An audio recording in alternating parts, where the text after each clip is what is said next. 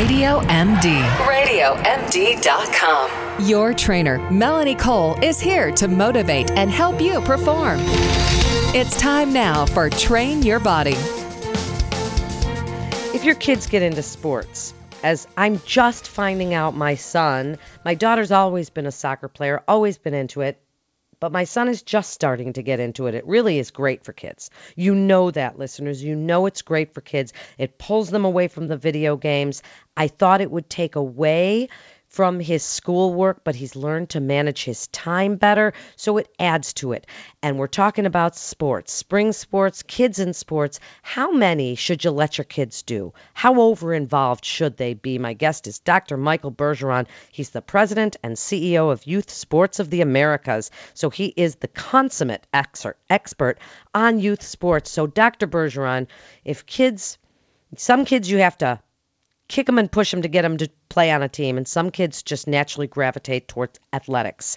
How many do you let them? Because some of these sports, basketball and soccer, hockey and basketball, they cross over.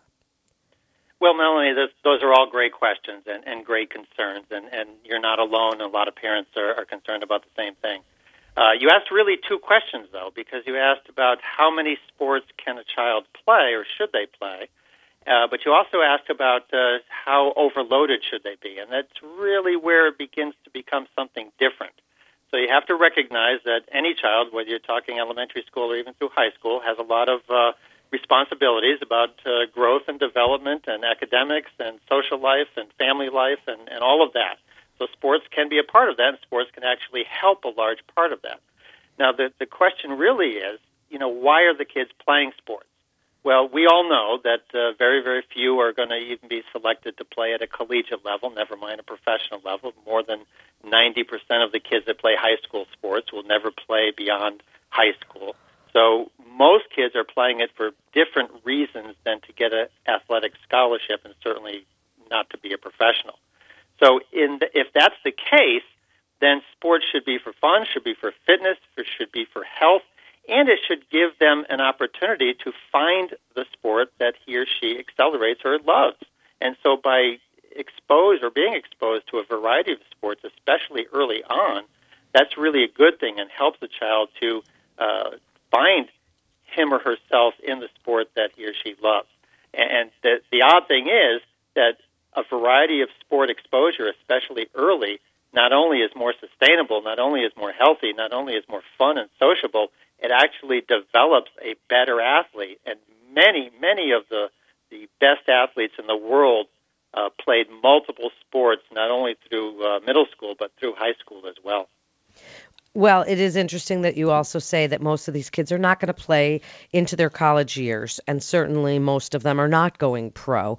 And as somebody who, as I said before, my son is in gymnastics, of course, the kids that follow along and go through gymnastics started when they were 3. You look at the little Chinese kids who are taken from their parents to do this. So this is not something he's doing it strictly to get in shape and have fun. Whereas other sports like soccer, Dr. Bergeron, hockey, football, they can look toward trying to get scholarships.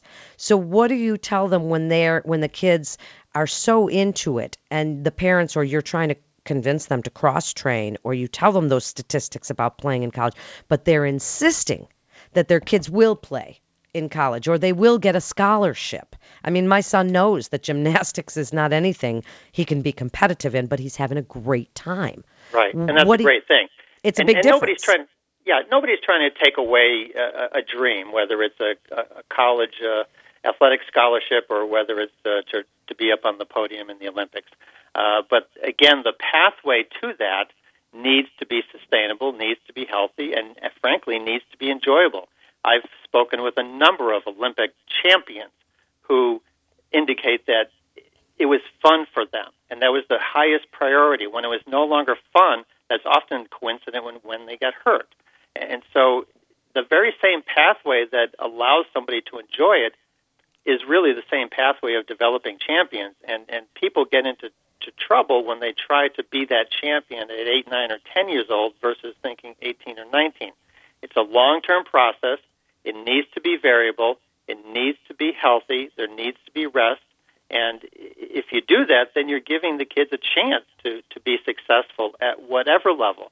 All of those kids, those countless kids you see at gymnastics at 3, 4, 5 years old, what you don't see is all those that dropped off at 10, 11, either because of burnout or injury or both. So that's exactly right. Burnout is big.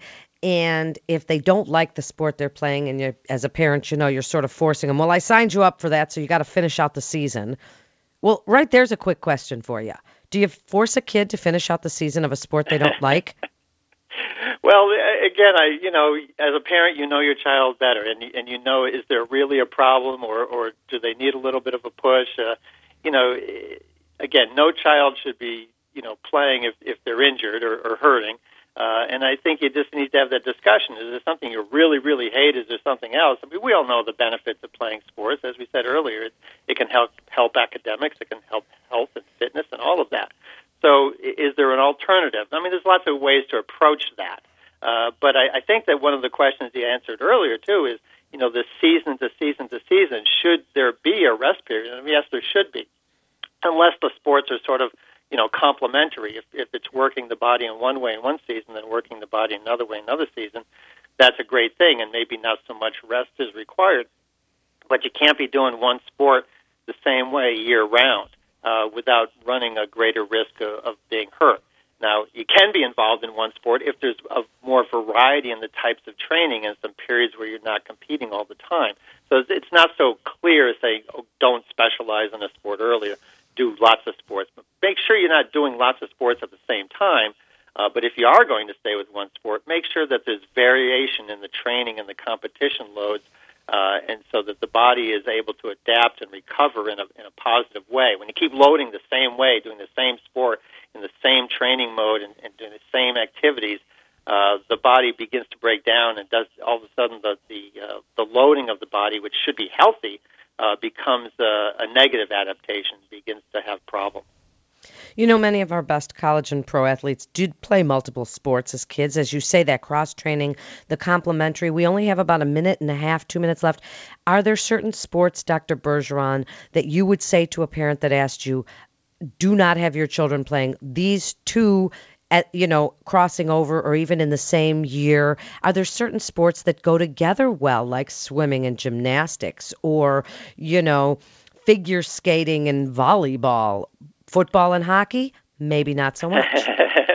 Well, if you're looking to minimize the head impact exposure, maybe football and hockey are not two choices to do successively. But the examples you use are great examples because they're loading the body in a different way. If you're looking at a baseball pitcher who also becomes a quarterback, that's taxing the shoulder perhaps too much. Or tennis. Or tennis as well.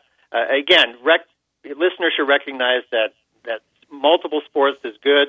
It helps the participation for a child become more sustainable, healthier, more enjoyable.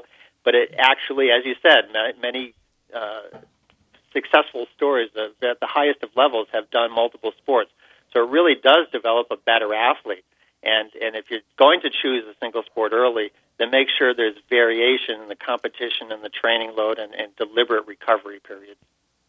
Dr. Mike Bergeron has given you the best advice, parents, really in getting your kids into sports for the love of the sport.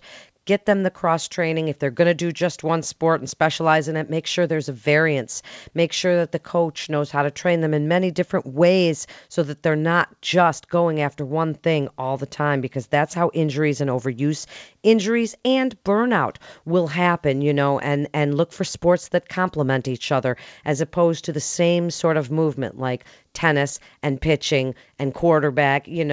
Try and find those sports that go together well, and then your children can play a sport in many different seasons and really have a great time and get in great shape at the same time.